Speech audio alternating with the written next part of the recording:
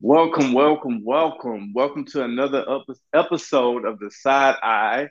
I am your co host, Uptown Bobby, aka Robert Brown.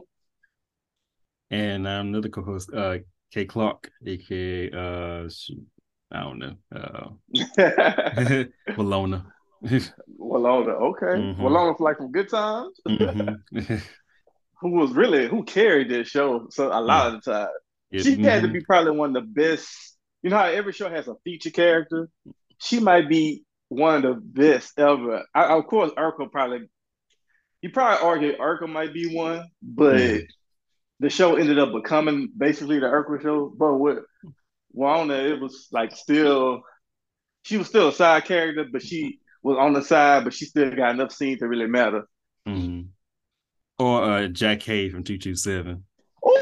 Wait, hold on. Mm. Yes, Yeah, yes, Mary, yes. yes. You ain't lying. Another contender has entered. Yes, Jack Hay. I was actually going back and watching 227 with my mom last year, Mm. and she really did carry this show a lot. But that's no offense to Marla Gibbs though, who really did a good No. job as Mary. That was really a good cast. Yeah, that's why I have to go back and watch that. It was the one I watched much growing up, you Oh know. no, no, no, Mm. yeah, nah, I didn't either. I did because it came on NBC during the late 80s, early 90s. So I of course we didn't really see it, but Mm. it wasn't one of them Nick at Night shows neither. That's how I caught up on a lot of. Mm. But yeah, my mom, it's on Amazon Prime, and my mom, she just get in the habit of watching like sitcoms from her era, so she'd be watching The Jeffersons, Mm. 227. So I was watching, I was like, this ain't too bad.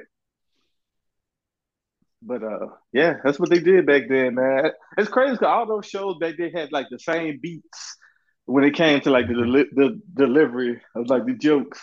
But yeah, definitely. They got, come in, say this, must come in, laugh track, say this, say it, laugh track. Yeah, I mean, it was it's why it's a reason why they call it a sitcom. It was a format, Um, Hmm. even when it came down to like the moments, somebody said something Right. bad, ooh, somebody kissed, ooh, ow, Yeah. Yeah. uh, Yes. I think when it came to shows with laugh tracks, I think maybe Martin might be the goat with it. Cause I remember one time I heard somebody say "Yo Mama" when on one of the episodes with Martin's mom. mm, Got when she got into it with like Gina, but mm. yeah, that's hilarious though. Oh, laugh tracks. So this is another episode. As you know, by the time this episode is posted, we are closer to 2023. It is right now December, and we are wrapping this year up, y'all. It feels long, but not long at Yes. the same time. Like it feels like this year was like it feels like the first real year since like COVID started.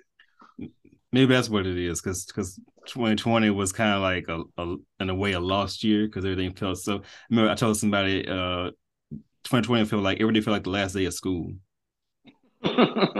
Like you know, That's funny as hell because I was talking to somebody yesterday and they said 3 years. They said it's almost been 3 years, and my first thought was 2019. I didn't mm-hmm, think of 2020. mm-hmm, So yeah, I get what you said. Then 2020 was kind of like it was kind of like finally like say you working at a job and you start getting the hang of it. That's what 2020 felt like. Like you were just getting used to life again, stuff opening up and I mean being able 2020 to or do. 2021. Oh, 2021. Yeah. Yeah, 2021. Like you're able to not wear a mask as much if you know, of course that's your choice. But Mm, yeah, this shit felt long as hell. yeah, it did. So with that being said, we're gonna talk about some of our favorite things from this year. But before we get to that, we have to talk about one of the biggest premieres of the year, one of the biggest movies of the year, Wakanda Forever, the sequel to Black Panther. This is a movie that had everyone anticipating it. And then in 2020 fashion, the star of the movie, the heart and soul, if you want to go there, Chadwick Boseman died. in surprising fashion. Like, I mean, no one saw this coming, but apparently, it was in the it was part of the process. He had stage 4 colon cancer, and he Mhm. kept it a secret from everybody. It's really one of the most epic Hollywood deaths I can think of, as far as like he knew he was dying, but instead of telling everybody and stopping working, he just revved it up. Mhm. Apparently, he was diagnosed. Um, I don't know the dates exactly, but he was diagnosed while he was in like the prime of his career, and instead of slowing down, he just revved it up. He did Black Panther scene, so not really to be sad. I found more inspiration in his passing than despair. I really don't get too choked up about celebrity deaths, but that one just kind of like, it kind of made me be like, damn, what would you do if you knew how much time you had? Mhm. So how would you use that time? So that's what I took from it. Um, so we are here. Black Panther arrived in November, right? Yeah, November 11th. And yeah, the 11th, and it's one of the second movie I've seen since COVID, since the COVID era. I really don't frequent the movies like I used to, and this brought me back out. So let's start with you, Kevin. How do you feel about what were your expectations for this movie, knowing that this star was gone, and walking into the theater? What were you expecting? Well, I knew they were gonna have we're gonna have to address him dying because I mean obviously he was T'Challa and Black Panther, so they could not address it or have it factor somehow to the movie. So really going into it, I mean, because when the first movie ended, it ended on T'Challa sort of trying to end Wakanda's isolationism. It opened up to the world and wanted to start to interact with the world and share some of the resources with the world. It showed that he had been affected by Killmonger and his some of his philosophy.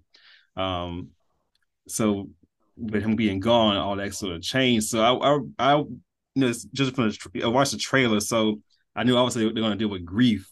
But other than that, I really wasn't. And of course, they were going to introduce a new person, Namor, into a new civilization.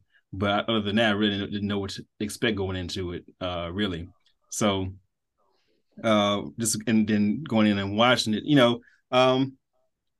it felt I think they did good overall with showing how grief works because Angela Bassett's character Queen Ramonda is she's grieving, but she's leaning into her spirituality to grieve through it, whereas Shuri is she's angry and she's she because she's like the genius child, yet her technology and all her intellect she couldn't save her brother, um and so she's angry about that, and that sort of leads her um to sort of relate to Namor on some level because he's angry but for a different reason.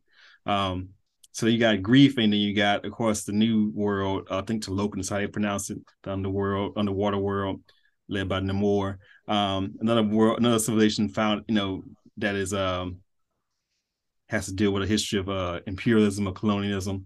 But this time a Mayan civilization, so a different other people of color, basically. Um, and so there was that, and then I think it started to push it. Some of the things were similar as far as like Namor was similar to Killmonger, as far as like he had, I guess, quote unquote, radical goals, but his goals were kind of clouded by his own personal pain, trauma, because he hated all the surface people and wanted all to suffer, basically. And then he turned on Wakanda when they refused to go along with that. And also Shuri has her own desire for vengeance because after Ramonda dies, you know, there's that element of it too, but she's struggling what to do the right thing. I thought when she visits the ancestral plane and her seeing Killmonger was a great twist, as it was unexpected. Um, and so then of course she decides not to give into the vengeance, and them and she and the Namor make a pact. As far so I think in a way I feel like it retreads some of the themes as far as like personal trauma and colonial and imperialism and all that stuff, colonialism. Um, and also about people of marginalized folks fighting among themselves rather than fighting the real enemy, which is like I said, imperialism, white supremacy, all that stuff. So there was all that, and then also I think they seem to be hinting at the fact that it seemed like it was a ramp up. Like this is like if they do a third one, which I think they will. I think this seems to be like the pushing it toward the quote unquote real revolution. Like the first one was about Africans and black folks in the diaspora and the interracial politics and all that stuff. And you had the CIA, but they were kind of on the outside. This one now, they with the introduction of Julia Dreyfus's character, the CIA and the by extension the U.S. seems to be taking more of a proactive, role as the antagonists because clearly them and some of the European nations want that vibranium. As Angela said, Queen Ramonda said when she walked in that first scene, saying we got to protect ourselves from y'all because y'all got a history of exploitation, which y'all try to do again by taking the vibranium.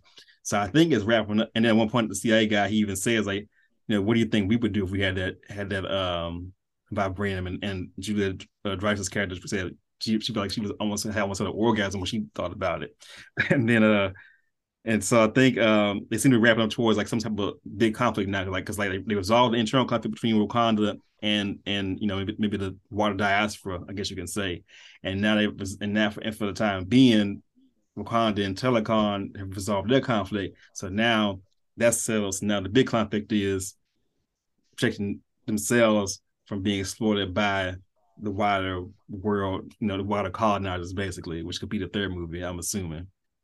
And that's how I read it to me. So, but overall, I don't know if I would say it's better than the first one, because I don't know how much new ground it treaded. I mean, it did bring in another civilization and it showed how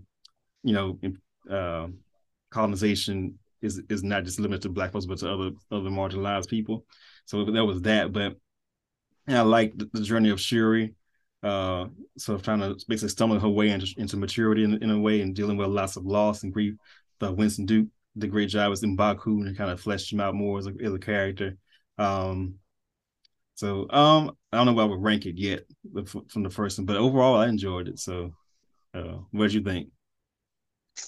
That was a pretty good summary. And as if y'all haven't noticed, we are doing full spoilers because it's been pretty much a month. So if you haven't seen this shit yet, you just really don't care because uh, I was somewhat intentional with spacing out the episode to give people time to see it so we could do a full review. So yeah, if you haven't seen it yet, I mean that's on you. So stop listening or whatever the fuck. This is going to be really hard. When I read an interview from Variety that was really good. I hate I didn't. Did you read it? I did. I don't think I shared it with you. No. I can't remember.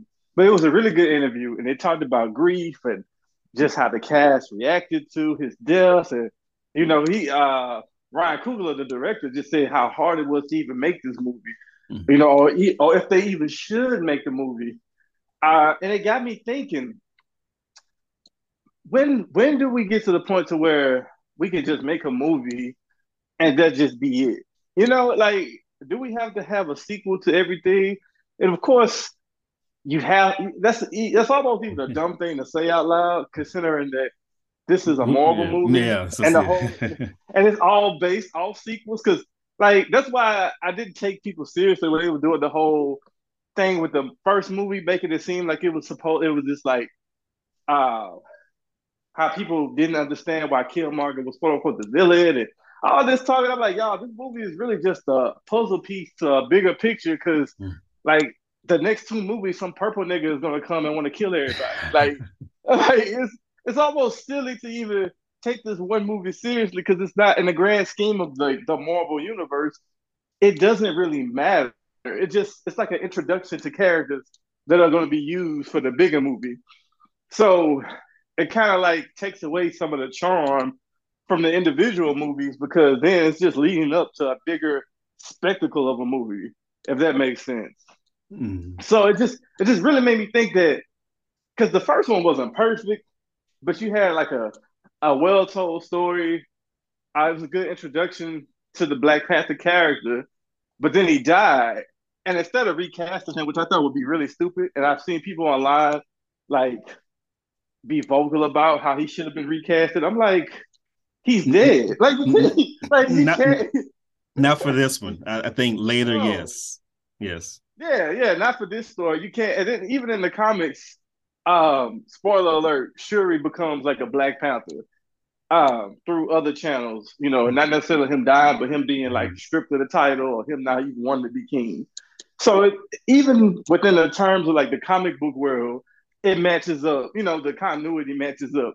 It's just that when something like that happens, it's almost like you would just want to skip the movie stuff and be like, all right, just go with the next big Marvel event movie, and we'll skip expanding the Black Panther universe through movies, and let's just go to the next phase or bigger movie with the big enemy because we just lost the face of the franchise, you know.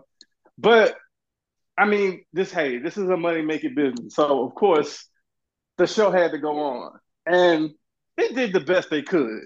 They did the best they could. I was impressed with how the story moved. I'm glad they acknowledged it. You know, I'm glad it wasn't like, cause I was telling somebody like this isn't like a soap opera. You know how soap operas used to have other people come on there and just replace a character, Mm. or like Aunt Viv got replaced and nobody said anything. It Mm-hmm. was, you Or can't do Harriet. that with this. Yeah, or Harriet, you can't do that with this. You know, you have to. And people aren't stupid. You know, we have the internet now. Like it's just public knowledge that this man is dead. He died tragically. So why not put that into the story that he died and just have a natural progression? And I think that was well done instead of just being like, oh, T'Challa in space, or he out of town, or just some silly shit like that. Gotcha. Yeah. So just tell the truth. Tell the truth. Use this as an opportunity to expand the story. And I think they did a good job with that. One of my favorite scenes was the first scene you mentioned at the UN meeting when uh, Angela Bassett's character, the mother, Ramona, Mhm. when she was standing there and then they brought in the spies. And Mhm. basically she gave the speech like, this is why we were hidden because y'all don't Mhm. know how to act. And I Mhm. love that part because it showed how Wakanda is still standing strong, which the women of the cast are. And I love how it showed like how the movie is still continuing, even though they lost the face of it. But just like anything, with any movement, you know, with any thing in life, you still have to continue. Like when Martin Luther King died, it didn't mean civil rights stopped. The civil rights movement Mhm. ended. It just means that it took on a new shape. Mhm. When Malcolm X died, the Nation of Islam didn't stop. It just took on a new shape. Vice with anything. So Yeah. I feel like that is why you continue on with the movie and you acknowledge his death because shit just don't stop. And I'm pretty sure Chadwick. Um, I hate speaking for the dead because they're dead, but I'm pretty sure he would have been um in favor of how they continued it. Be honest, be open. Nigga, he knew he was dying, so Mhm. he knew that the movie was gonna have to go on anyway, and I'm pretty sure that he would have been okay with the continuation of it. Mhm. Because if you recast, that's unfair to the actor, because people are gonna be like, "Oh, this nigga suck," or it's just he ain't no Chad. Yeah. Those are big shoes to fill. So just Mhm. no. Um, but back to the movie, I thought it was a cool movie. I thought Namor was executed well. He's a very popular character in the comics because he's pretty much like Marvel's version of Aquaman, but he's like a badass, Mhm. and he's like an anti-hero. He's somebody that's like he does bad shit, but he has like a kind of like a good reason for it, even though it's his reason and it could be Mhm. selfish. But I like the way they executed him. I think the actor that played him did a good job. Uh, I like the way they kind of gave him a new origin with the Aztec stuff. Because growing up, a lot of people kind of assumed that he was like maybe Southeast Asian, like maybe Pacific Island or something like that. But I like the Aztec, the Mayan type of thing because it just is different. Even in because I think in the comics he rules over Atlantis, but you can't really do that because they already Aquaman. basically, yeah, DC made their movie first, so now it's like, well, let's just come up with something new. And I thought that was cool, and it was cool to see that world too. Uh, I like and this is another thing that shocked me was the death of Angela Bassett's character. I didn't see Yes, that coming at yeah, I all. was surprised by that. Yeah. I'm glad it was a spoil. I was like, damn, she dead. Yeah. And I liked it because it showed how serious Namor was. Like that nigga did not play. Like Hmm.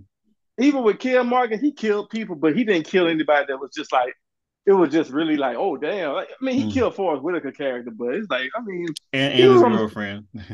yeah, and his old lady, but they were Yeah. both on TV for like short time. I mean, on the movie Yeah. for short time. Hmm. But Angela Bassett, we first of all, she Angela Bassett. And and then we went through the first movie with her, and this would seem like they were introducing her to be like a bigger major player. Hmm. And then she died. I was like, whoa.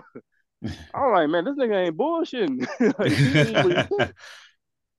So I thought that was cool. But my only complaint is the lengths. I really thought the movie was entirely too long. I feel like there were ways they could have trimmed some of the fat and made it shorter. Maybe I'm not used to being in a theater that long. Maybe that's part of the reason. But I'm not gonna say I got bored, but I was ready to get to the fucking point. If that makes sense. Yeah, I mean, but they had, like I said, they had a lot. Listen, could you send me a link to Vulture's review on it? Because the two, well, they actually the three people, and two of them didn't like it, and one person did like it. And I do agree with them. They said that they had a lot to cover. They had a lot on their shoulders that I don't think it would have been possible enough to really check all the boxes. Because with Chad was definitely just threw so much into it. Was you know, it just probably changed everything, probably changed the direction of where they were planning to go. It was a lot to deal with. And I think it put a lot more probably on Letitia Wright, who plays Shuri, probably more on her shoulders, probably, as far as essentially playing the lead. Really, I consider her and Angela kind of co-leads in a way because Angela really, Mm-hmm. she kind of like handed the reins over to her by sort of being both the literal queen in the movie, but also like handle a lot of the heavy dramatic stuff. And then once she passed, it was on Letitia to do it, and to an extent, Winston Duke, but not as much. Right, right. Winston Duke was the great like mediator. I like you Mm-hmm. said earlier. I like the depth this character got, and just the way he was able to be there and be like the balance and the calm when she needed it. Uh, thought that was Yeah, good. I really liked the Killmonger cameo. I thought that was cool because it was funny. Like before he came and gave his spiel, I was like, damn. I said, Wakanda really has changed because they really care about protecting this little black girl. Because in the first movie, they would have threw her to the wolves. mm-hmm. They would To be the like, hey, streets. Yeah. I'd be like, yeah, just take her. Like, fuck it. But the way they protected her, you could tell that they learned, from the first one to be more open and accepting and be like the protectors of all black people. So I thought that was cool. And when he said that, I was like, well, damn, they really wanted to hammer that point home. I thought that was good to see that there was progression from the first movie to the second. Mm-hmm. Uh and then another thing I'm not gonna say I didn't like, but I just thought was kind of like they had all this fucking fighting, and then them niggas like they fight to the death, and it was just kind of like, I bet. And then they go back and be like, hey y'all, we cool. And I'm Yeah. like, kind of make it seem like they did all this shit for nothing. Like, I was like, damn. Well, I guess that's what I meant by it. It felt like that part felt like a bit of a retread of the first one because as far as intro, I guess this intro POC conflict in a sense because it's like y'all fighting, but it's like the real me is y'all need to be fighting people trying to get this vibranium, either from Telecon or from Wakanda because they coming and they ain't stopping if history is any indication. Right. And yeah, exactly. So it's just like it was like, damn, y'all did all this fucking fight. Then y'all just like, all right, we cool. Like everybody go Mm-hmm. home. It's all cool now. It was like, well, shit, what the fuck? Like people died. But it is a fucking comic book movie at the end of Mm-hmm. the day, and that's my problem with some of the Marvel movies. That last act always be like the part they can't get right. It's like because it's like you build up to this big battle, and then the battle happens, and it's like some shit like, well, shit, all right, I'll surrender, or Well, okay, but I think it has to be true consequences to the battle. I mean, the first movie had true consequences because Killmonger died, but even though he died, he had his views had an impact, and I think that was the consequence. Or even like you think about, I never forget sitting in the movie theater and watching uh not Endgame with Infinity War with Thanos when he got all the stones and like this went it hit oh, and he snapped and snapped, then everybody saw Vanish disappearing and the movie just ended and I was like you just could feel like the collective damn just wash over the movie theater because it was because like the final battle had like real consequences because people right, died and people that right. and substantial people died, not just anybody Oh yeah, T'Challa, little, Spider Man. little Spider-Man that disappeared like Mr. Stark just vanished. So I think that's I think, but that's but this because it didn't like in basically a truce, you know, um, it didn't have necessarily a real consequence to it. But to my mind now, I wonder how real the truce was because that scene where Namor is talking with I guess his top soldier, she's saying like, how could you bow down or give in to the Wakandans? I thought I wanted to fight beside you, and his tone, I couldn't tell if he was like 100% like with the truth, or he was like 90% with it and 10% like, but we still gonna do our thing if we have to, like that. Oh yeah, with Neymar, you never know. And I Mm-hmm. did like that too because he's somebody like he looks off of self. Like it's he's written really like I wish Chadwick lived because like it's like his beef with Neymar is like eternal because it's like in the comics or whatever, Neymar had like washed like the fight scene he had with Wakanda. He did that in the comics, but to a worse scale. Like he like destroyed a lot of Wakanda, Mm-hmm. and then him and Black Panther had to end up working together, and like but he was doing it behind the backs of Wakanda. And when they found out, they was like, you working with this nigga that destroyed us? And they like denounced him. They like Mm-hmm. told him like, you not we don't fuck with you no more. Mm-hmm. And it's just like that beef just go there far. So you never can trust this nigga Dayball because he always got something up his sleeve. So like you said, Mm-hmm. I don't know if he was genuine or what. We'll see how it goes in the next one. I don't know what they do with the next movie. I said I feel like it was leading up to because since for now the intra BIPOC conflict is resolved.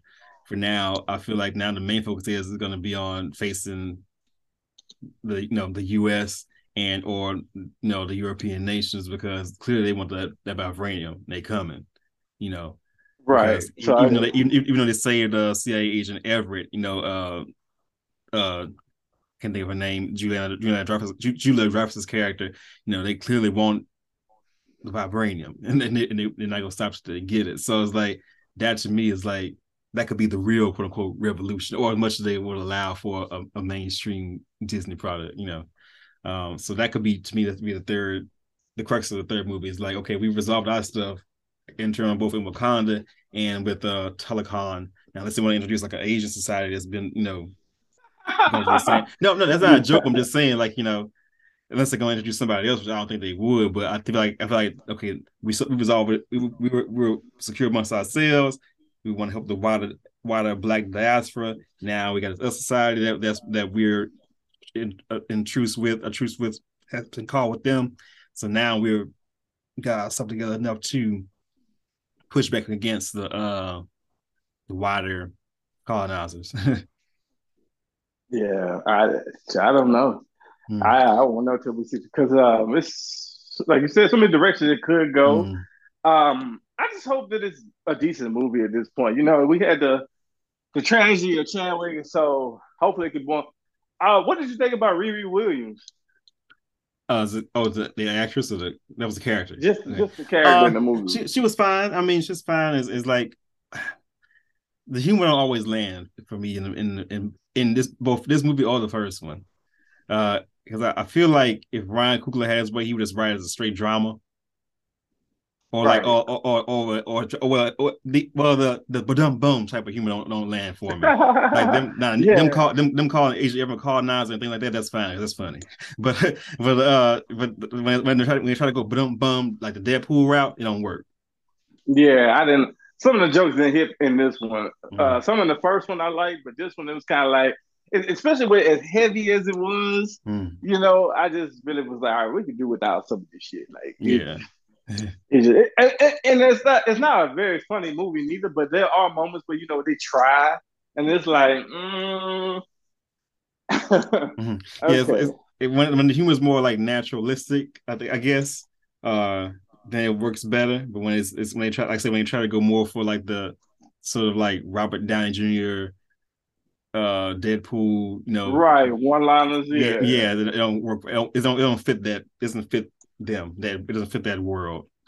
right, because they're such serious people. Hmm. I think that's what I liked about the first one was Shuri was like she was like a Wakanda girl, but she was kind of like you could tell she had like some American influences too. So Hmm. like the point in the lab when she was like talking, she said, "Why you got your toes out in my lab?" like that. I thought it was funny, but like this was kind of like the moment like when they went to MIT, it was kind of like, all right, I was ready for this part to be wrapped up because these jokes ain't landing. But what do you think about? So I sent you the piece from Vulture, and it was written in a way that made it seem like just like in Black Panthers, if you're black, it's like taboo. And we always say black people are not monoliths. We should be able to like things, dislike things. If that's the case, be your true self. What did you think about the review from the people who didn't like it? Do you think it was fair? Do you think niggas was just hating? Uh, uh, we were talking about this before the podcast. I want to put because one of the people they talked to from Vulture, who I'm trying to think of her name. I didn't agree with her review of Bel Air. I felt she was trying to make a comedy out of a drama. uh, but I think one of the criticisms they had was that they felt like this movie and Marvel movies in general are incompatible with exploring something as complex as grief. Um, and to an extent, I agree with that. It was Angelica Jade Bastian. She's the one that they spoke to with Vulture and with somebody else too.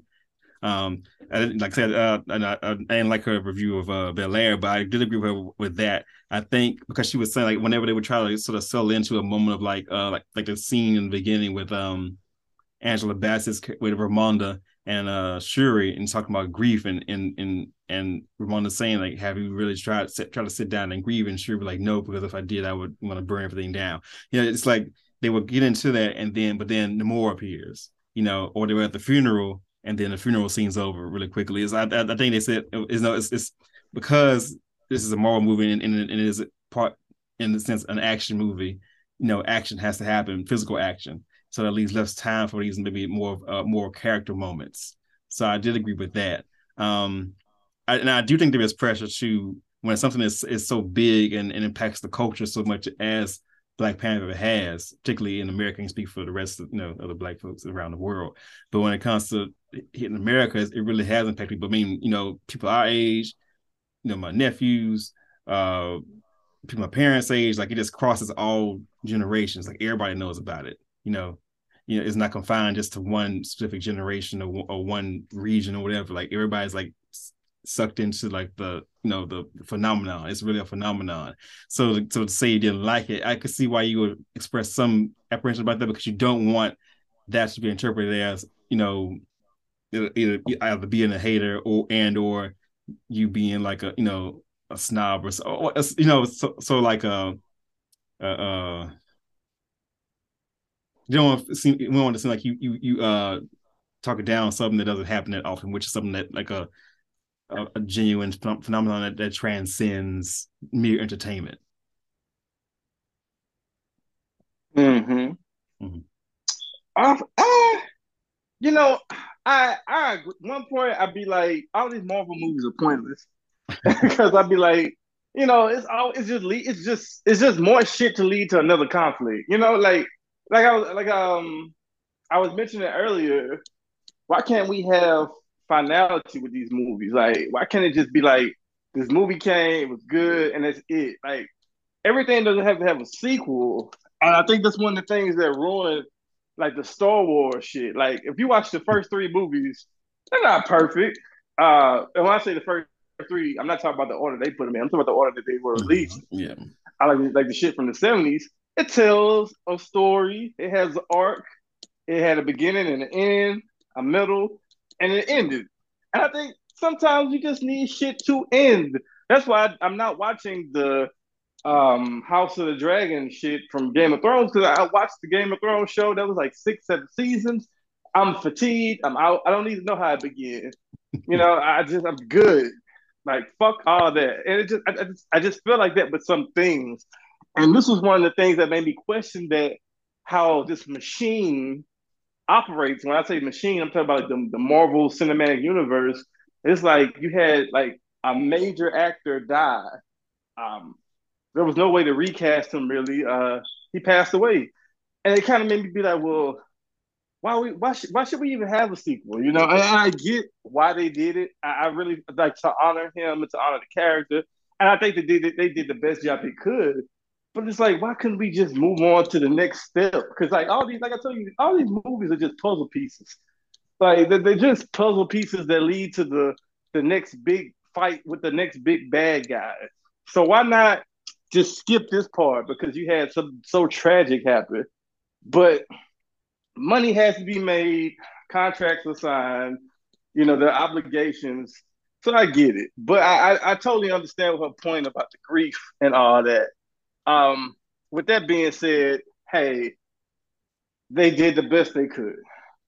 Well, I will say to your point, I feel like had they stopped and just moved on to the next thing, would they have gone back in terms of like really having when we the next time we would get another movie that where not just the lead but the entire movie is centered around black people Black people, or people right? of color? Because I mean, you think about it, what are the major movie, not even just Marvel movie, just major superhero movie, major studio release that you can think of where most of the main characters are black or non-white, and people who are white are minor characters and are treated largely like an afterthought or like a joke almost.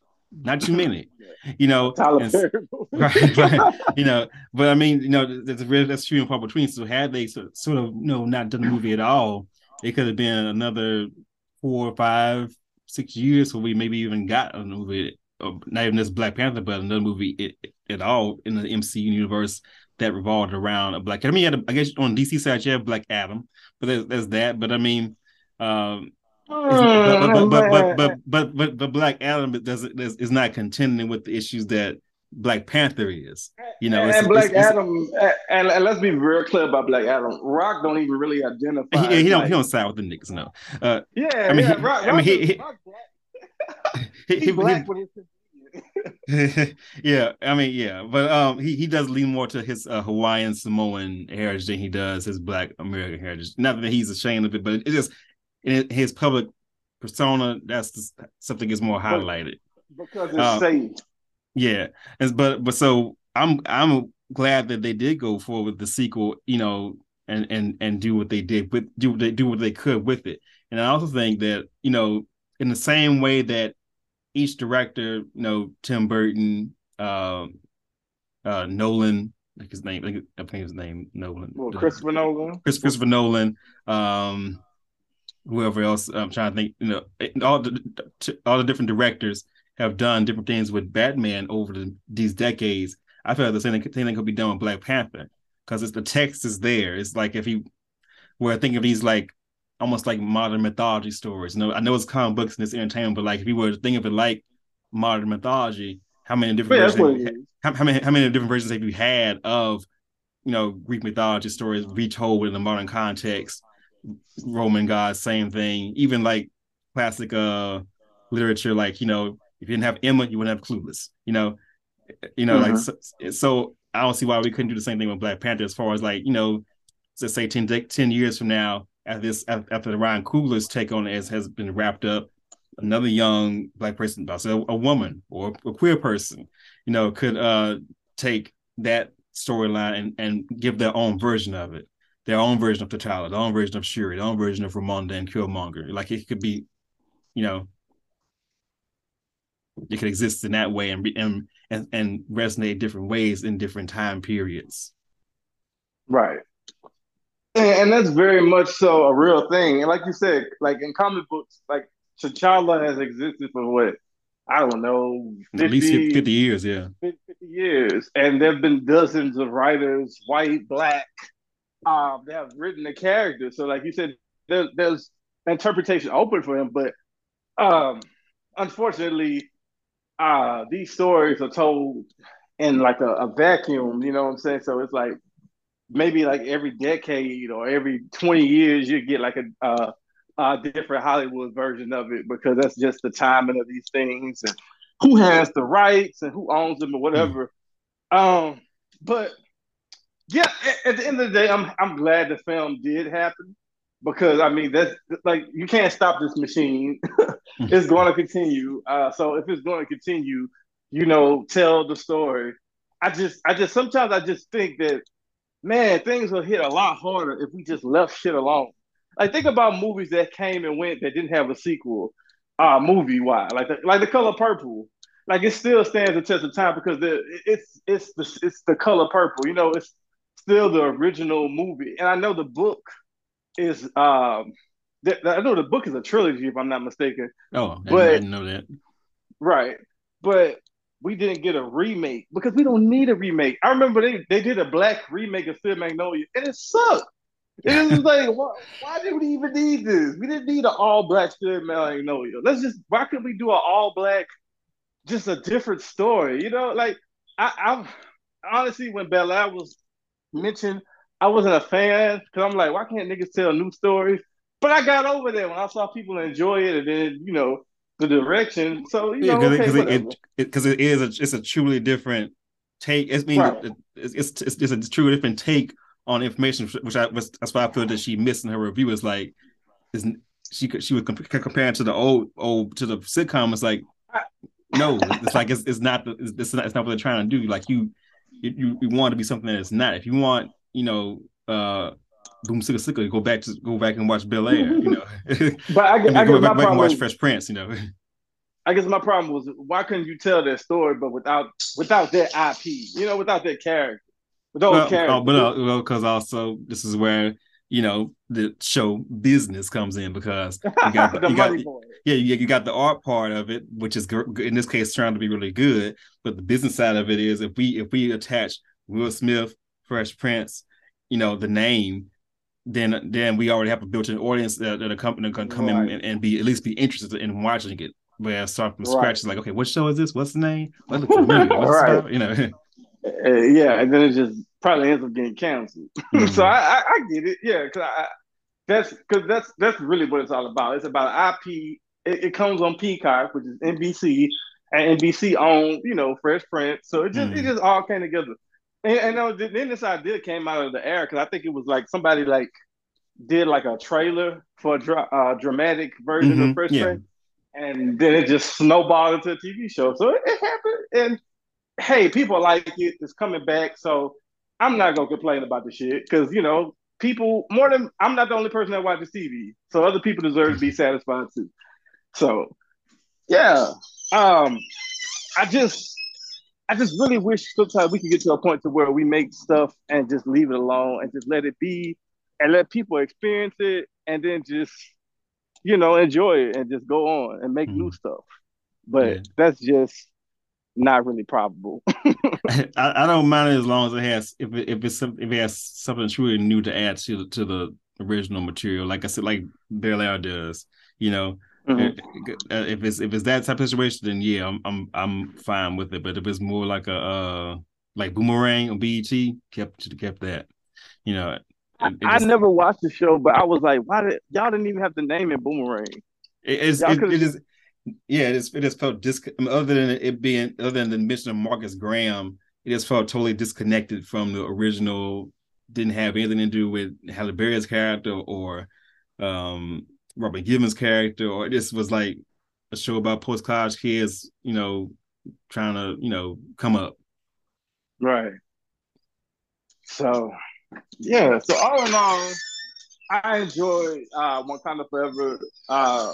You did as well. I take it. My only Mm. complaint was the shit was too long, and that's just probably me being older and having shit to do. So Oh, we did get one little show of lesbian affection, same sex affection, you know, Oh yeah, to upset the whole chaps. and if you blinked, you would have missed it. Mm. Like a child wouldn't have understood that as being like Mm. a romance, you know, because Mm. it was so short and just it could have been somebody just being sentimental, or you know, it could have been Mm. romantic. It was intended to be romantic, but like it was very brief. But yeah, my somebody did I did see somebody mention that being negative about it. Mm. Um, but fuck them people, man. They negative about everything. People negative about it not being recasted. People negative about it being Well, a quote unquote woman movie. yeah, I will say about it being recast. If you go to the channel FD Signifier, he talked to the guy who sort of started the hashtag recast T'Challa, and he talks about what his actual intentions were versus what they sort of were taken into by the Ashy contention. His intentions were basically like he doesn't want the character to disappear altogether because we miss out on what I mentioned before. We miss out on all these possible reinterpretations of the character and different takes on the character, like you've had with Batman. That's what he was saying. He wants that to take place so that you know we don't lose that character, we don't lose those stories. That's what he was saying. He wasn't talking about it in the sense of like, oh, they focus on women and they try to emasculate black men, all that bullshit. He was talking about the first part. Mm-hmm. Yep. So I take it for what it is, man. It was a good movie. I'm glad it happened. We're moving on to the next phase. So this is how these things come. You experience it, you enjoy it, and then on to the next movie or whatever the fuck. Because it's like an amusement park. You ride this ride, then you go to the next ride. Mm. So yes, indeed. So what do you? So moving on from Black Panther, as it closes out the year, what were some things from this year that you enjoyed, or some things that you wanted to share on the show but didn't get around to? We'll use this moment to highlight. Yeah. Well, Atlanta ended season 4. It was last season, ended a couple weeks ago. So I enjoyed that. Last episode they was like Pictures Atlanta, basically it was called It Was All a Dream. Darius goes to this sensory deprivation tank or whatever. And on the way to it, he runs into Cree Summer, aka Freddie from Different World, which makes perfect sense. They have a conversation. Then like throughout the show, that episode, it's like, is this real or is it not real? And then it ends. And meanwhile, Van and Alfred are at this black sushi restaurant, and they think the food is terrible, and but then like it's like they get into this. The host gives them a speech about how black folks are so hard on black owned businesses, so it's like Pinterest Atlanta, like both hilarious, but also commentary and also a little scary. But then Darius comes in and saves them. Then Darius thinks he's still in like the sensory deprivation tank or whatever, and Ern will say, no, this is actually real. But then like basically his out of knowing that he's not, that he's actually like still in dream world or whatever, is that he imagines a thick Judge Judy. And this final scene is like he's staring at the TV and Judge Judy is on, but we can't see whether or not she is quote unquote thick or not. So we don't know whether this is all a dream or if it's all, or if it's the moment it's actually happening. And so that's how the show ends. Which to me, it felt right. It felt compared to like the controversial Sopranos ending, where it's like, don't stop, go to black. Um, it, that did feel like a sharp cut.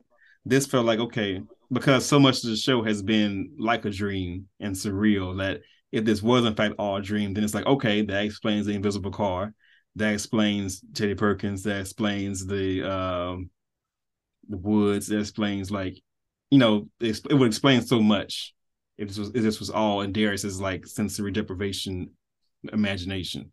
So uh it felt fitting for Atlanta, you know. Hmm. Okay.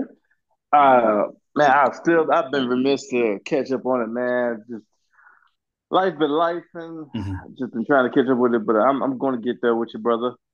Uh, One thing I highlight is Black Adam. It's funny you mentioned it. I saw that movie. That was my first movie back into theaters in this COVID era, and I didn't hate it, but I didn't really like love it neither. It's The Rock doing Rock things. Like The Rock has to be the most. When it comes to The Rock, man, he's the most sanitized actor I've ever seen. Like I don't think I've seen an actor be so methodical, be so watered down when it comes to like the movie. Not only the movies they take, but the way they act in movies. I don't think he's acted really since probably since Get Short. I think there was a movie where he played a gay character. Uh it was like the sequel. It was a sequel. It had Danny DeVito in it. It was a big cast. It was like one of his Mhm. early roles. And it's like since then, well, once he got past the Disney phase and the gridiron, basically when he got on the steroids, is when like he just kind of Well, neutered himself. well, he said he lost weight when he first got into acting because he said his people told him that he needed to lose weight and not look as big to sort of fit into the actor mode. So what probably happened was he started working out again and like you know, Yeah, and got on steroids and I just mean, got well, look. he is half Samoan, so they tend to be pretty big. Yeah, but I don't know. His daddy wasn't small, so Yeah, oh yeah, he was a big guy. He's like 6'4", mm, 6'6". mm. You know, he's a big guy, but yeah, I don't know, buddy. I don't know. But yeah, since he decided to like be like the largest entertainer, figuratively, literally, it just he just seems so. It's like he don't something's missing. You know, it's like Well, he just he wants to be as safe as could be, and I I'm will. like, Well, I will say. I did read an interview with him, and then he's basically said when it comes to choosing movies, he said I don't want to work out my personal shit in my movies. So that to me tells the story. Like you're not gonna get The Rock in a Pursuit of Happiness, uh, Denzel type of or Will Denzel type of role or like a character study where he like breaks down on screen and like challenges childhood trauma. Like none of that is not gonna happen because it's like because he said I don't work out my personal shit I make movies for people to go and escape and have a good time and enjoy. and So that's fair. so you're not gonna get that. So because Right, but it's even with Young Rock, they kind of dug a little deep in this last episode with as far as his relationship with his dad. It kind of with him confronting his dad about about different decisions he made and things like that, and feel like his dad was lying to them all the time. And even that, it was given like the sitcom sheen. Like they talked about things, but things didn't get quite as real as they probably got in real life. You know, mhm. so you're not gonna get that from him. So You're right, and that's fair.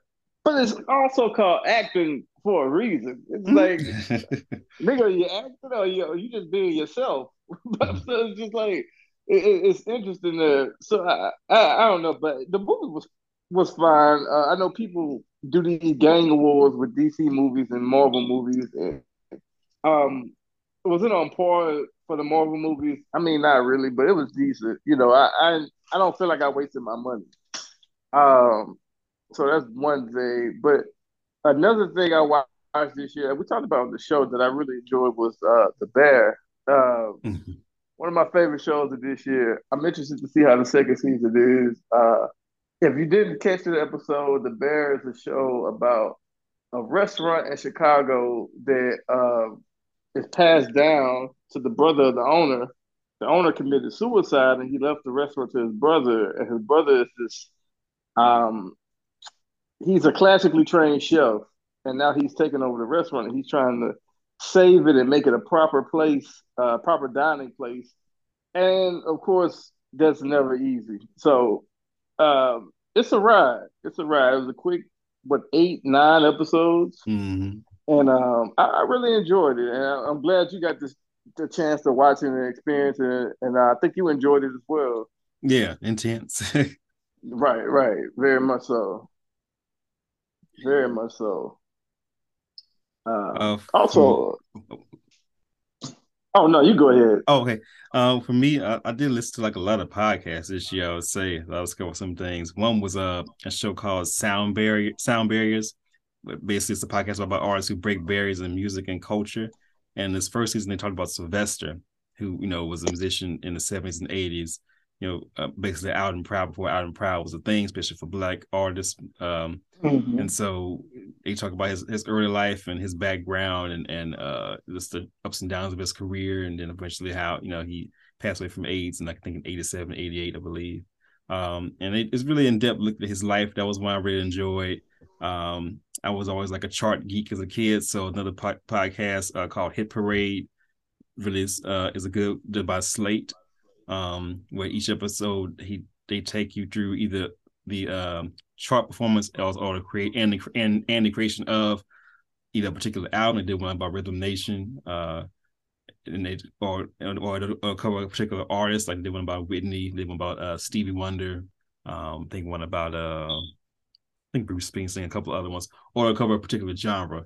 Where she did one about funk music, and they also did one. They did a couple about golf and post punk things like that. So they take on different things, and it really take you through the journey of art and like or artists through the chart performance of an album or a particular movement. So that was really interesting. That's done by Slate. That's one I liked.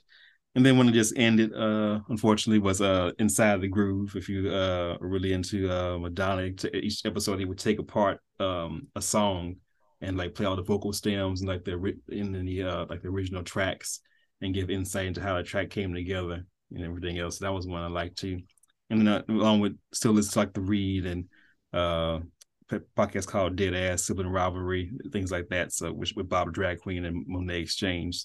I'm trying to think what the shows I watched. You mentioned The Bear. That's when I watched. Um, of course, App Elementary. Watched that. It was still funny. Oh Um, yeah, yeah, mm-hmm, great show, great show. mm-hmm. Yeah, Quinta blowing up. She was on Oprah. I uh, saw Oprah interviewed her. You uh, know, you big time when Oprah cares enough to talk to you, in the garden, yes. especially when you black. Oprah love her some white folks, but oh, also YouTube. It's a great series called Lexi Intellectual, I think is the name of the channel, but she does like these long video essays, like hour-long video essays on different decades. She covered the 70s, and now she's doing the 80s, and she does it like from like pop culture, but also like political crime. Since talking about how life was maybe for women in the 80s and black folks in the 80s and things like that. It's a really in-depth, like I was to say, educational look at, because that's what so often with 80s, especially people I age, look at it through just pure pop culture glasses, and like it's like and it's not that. And she really and it's a really, if you've got time to kill, it's a good channel to look into. So I'm gonna have to watch that. mm. I had to see it. Now, and who's the host? Lexi is her name, and she does a bunch of different videos. She did one about like the history of like black folks in like Halloween, or like food and how it relates to black folks in the country, uh, in America. Also, just intellectual media. Yeah, Ah, yes, okay, yeah, she did one about like, growing up in the '80s, the rich and the poor, and on the Reaganomics, global events, black life in the '80s, just stuff like that. And then she did one on the '70s too. So, okay. I'm gonna have to check mm-hmm. that out for sure. Cause I don't spend much time on YouTube. I try to treat YouTube like going to Walmart. I be in and out. But if it was something worth watching, I'll spend that time I use on the wisely and watch it. But it's good. I like a good podcast as well. There's a few I listen to. I don't know why I listen to, like, I want to say, I guess, self help podcasts or like stuff like that. Like there's this one called The Art of Manliness, and I was apprehensive about listening to it because I don't want to listen to alpha male bullshit rhetoric. But the show is actually pretty good because it talks about like just different um just different authors or people who come on there and talk about like life and just how certain stuff specifically towards leaning towards men, but it's not like just on some Joe Rogan type shit. It's just like, men, how do men make friends, how to start a gym routine, just kind of like self-improvement type shit. Um there's another one I like called The Knowledge Project, where this guy talks to business people, writers, stuff like that about just where they are in life and how they got to where they are. That's pretty good. And psychologists off the clock, the show that talks about just basically things I guess you would talk about in therapy, but with therapists who aren't on the clock, as the title says, but they're very self-aware and they're very open. They also talk about their own shit and baggage. And yeah, that's it for the most part. That's the ones I highlight. Oh, and also for the R&B lovers, R&B Money is one I've grown to like. With hosted by Tank and Jay Valentine. Uh, they interview different like R&B artists, some current, some like legends. Like they just interviewed Jeffrey Osborne from solo artist LTD. You know, but also they interviewed like Ari Lennox recently. They interviewed Babyface, Lil Mo, Steve Mackey, who's like a vocal coach, D Nice, John B. So I mean, so it's and it really like I guess in a way it had perfect timing because of the whole Diddy R&B is dead mess. But like it really is a good podcast as far as like showing appreciation for and trying to, I guess preserve the culture of R&B music. That's a good one. And also from a Mad Men fans, one called They Coined It, where they go episode by episode, each episode of Mad Men, and like talk about their impressions of it and just the show and in general. So Okay. Yeah. And also Questlove Supreme is still going, and that's a good one too. I have a friend that loves that one. I'm gonna have to check that one out. What's another one? The guy, I can't remember his name, but the guy that sent you that podcast about Black Panther, he hosted. I forgot his name, but he left NPR and now he's doing his own thing. I think he's with Vulture now. Yeah, okay. And yeah, so those are a few of the things. Oh, and also one last one. If you it's like just hearing about celebrity stuff, one called Even the Rich, where they're like do like these three or four part series on the story of like a celebrity. They went on Mariah, who actually was actually doing a TV show based on her book. Oh, really? Mm-hmm, I didn't know that. Yeah, and then went on. Did you read her book? Oh yeah. Mm-hmm. I liked it. Yeah, it was real eye opening because when I was younger, I used to think Mariah was like this privileged, light skinned girl. But reading the book, I was like, damn, I want to know that. Mm-hmm. Yeah. So yeah, she gets doing her TV show, and then but yeah, they did cover like different ones. They went on Mariah, they went on Drew Barrymore, they went on Janet Jackson, a couple other celebrities too. But yeah, I think Elton was one. Yeah, they went on Elton John. So yeah, Even the Rich is it's entertaining if you into that. But yes, I want to say it's one more I listen to. But one I listen to, but every time I listen to it, it's like democracy-ish. It's like necessary, but also it can either piss you off or depress you because they just talk about how terrible things are as far as the current political state. They try to offer like solutions or what can be done, what should be done, particularly about on the Democratic side. But yeah, it can dampen your week. That reminds me of The Argument. It's a New York Times podcast. I forgot the host, but she's this biracial girl. She's like our age, and she just has a topic, and she has somebody that probably like on this side or that side. They just, like the title, they have a friendly debate about it. There's a really good episode that features Gen Z, and it's like three Gen Zers, and they're all different walks of life. But it was really interesting to hear people who are actually that age talk. Because now you hear people talk about Gen Zers, but they don't be Gen Zers. They just be like, oh, well, Gen Z is this and Gen Z is that. It's like, or they confuse them with us. Right? Yeah, exactly. They lump them up with us. So yeah, it was a good listen. So I definitely recommend The Argument. It's on Spotify. But what do you listen? What do you use to listen to podcasts? Spotify. For some reason, you be on free for Spotify, but listen to a whole podcast. I don't know. So yeah, that's so why you cannot pay. You can have a free account and listen to podcasts. Oh, I didn't know that. Yeah, and then one last one I just came across. I used to watch this show, Adam Ruins Everything. But he has a podcast too called Factually with Adam Conover. Each episode he talks about interviews with different people about different things. Like he has did one about why we need music, and it was really interesting. So that's the one too. He's on YouTube now, and I guess now he's off TV. He's like cursing up a storm about how stupid Elon Musk and other billionaires are and all that stuff. So just want to look into. Okay, I'm gonna check that out. What do you? Okay, speaking of Spotify and leaning more so back to music, SZA actually has a release date and an album, and it comes out December 9th. So by the time y'all hear this, it might SOS, be yeah. out. Yeah, SOS and the album cover, everything. So it's done. What do you think? What are your expectations? Oh, I don't know. I mean, well, if all the singles are going to be on the album, then we know at least about 4 or 5 of the singles because Hit Different came out fall 2020, then Good Days, then Hate You, then Shirt just came out. So that's at least four Wait, so songs. those gonna be on the album? I'm Like the track assuming. list? I'm assuming. I don't know. I haven't seen the track list or anything. I saw the cover art. Oh, okay.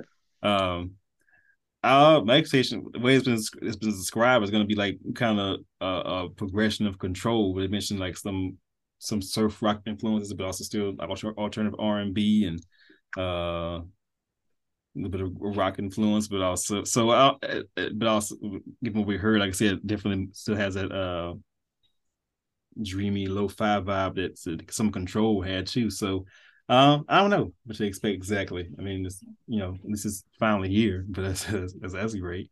But as far as what to expect, I'm not really sure. So Hmm. I'm in the same boat with you. I don't know. I just hope it's good shit. Or I mean, let me not even say good. I just hope that I like some of it because I don't know. I don't know who it's gonna be for. Because like SZA, Control is a good album. But now I'm like 35 and I'm like a cis het male, so I don't know how much of that I can still relate to. So I hope, because like Summer Walker, she cool, but I just can't.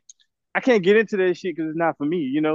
And not to say that Summer Walker is SZA, but like, is it gonna be more like that, or is it gonna be more of like, I don't know. I don't know. I don't know if it's gonna be more. I don't know if it's gonna be more like Summer Walker. I think it sounds like to be more like because SZA's her writing style is very like stream of conscious. As Right. far so I don't know. And also, she is a little bit closer in age than Summer Walker is. She because SZA's born in '89, so Oh, I forgot she was that young. mm, Well, not that young, but I forgot she was that closer to us. Because that's mm. how long it's been since Control. Because I'm like, wait, hold up. So yeah, like I said, like I felt like broken clocks. I can relate to broken clocks when I was younger. Because I was what 20, what 20? I was like maybe 29 when Control came out, or 30. I think 30. I think I just turned 30.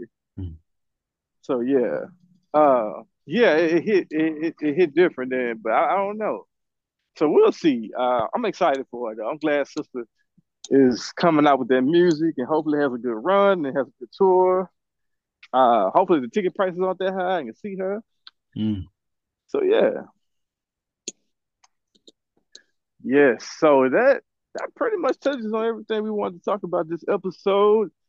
We won't leave y'all hanging too long. We'll be back again soon before the year ends with a real wrap up episode. I promise y'all I'm gonna finish Atlanta. That way we can do a proper review. And yeah, that's all I got to say for now. What about you, K. Clark? Oh, that's pretty much it. I mean, real quickly, I watched Lizzo's documentary, and I thought that was it was well done. Uh, Okay. from Love Lizzo on HBO Max. So So where is she from? born in Detroit, raised in Houston. Then Okay. she went to Minneapolis to that's what she really kind of developed as an artist more so. So Hmm. Okay. Well, y'all, we've had another episode of the Side Eye, and once again, man, it's just a blessing and great opportunity to make this show. Thank y'all for listening. I hope y'all continue to listen. And as always, keep your eyes open and your eyebrows raised, and take care of yourself, man. Because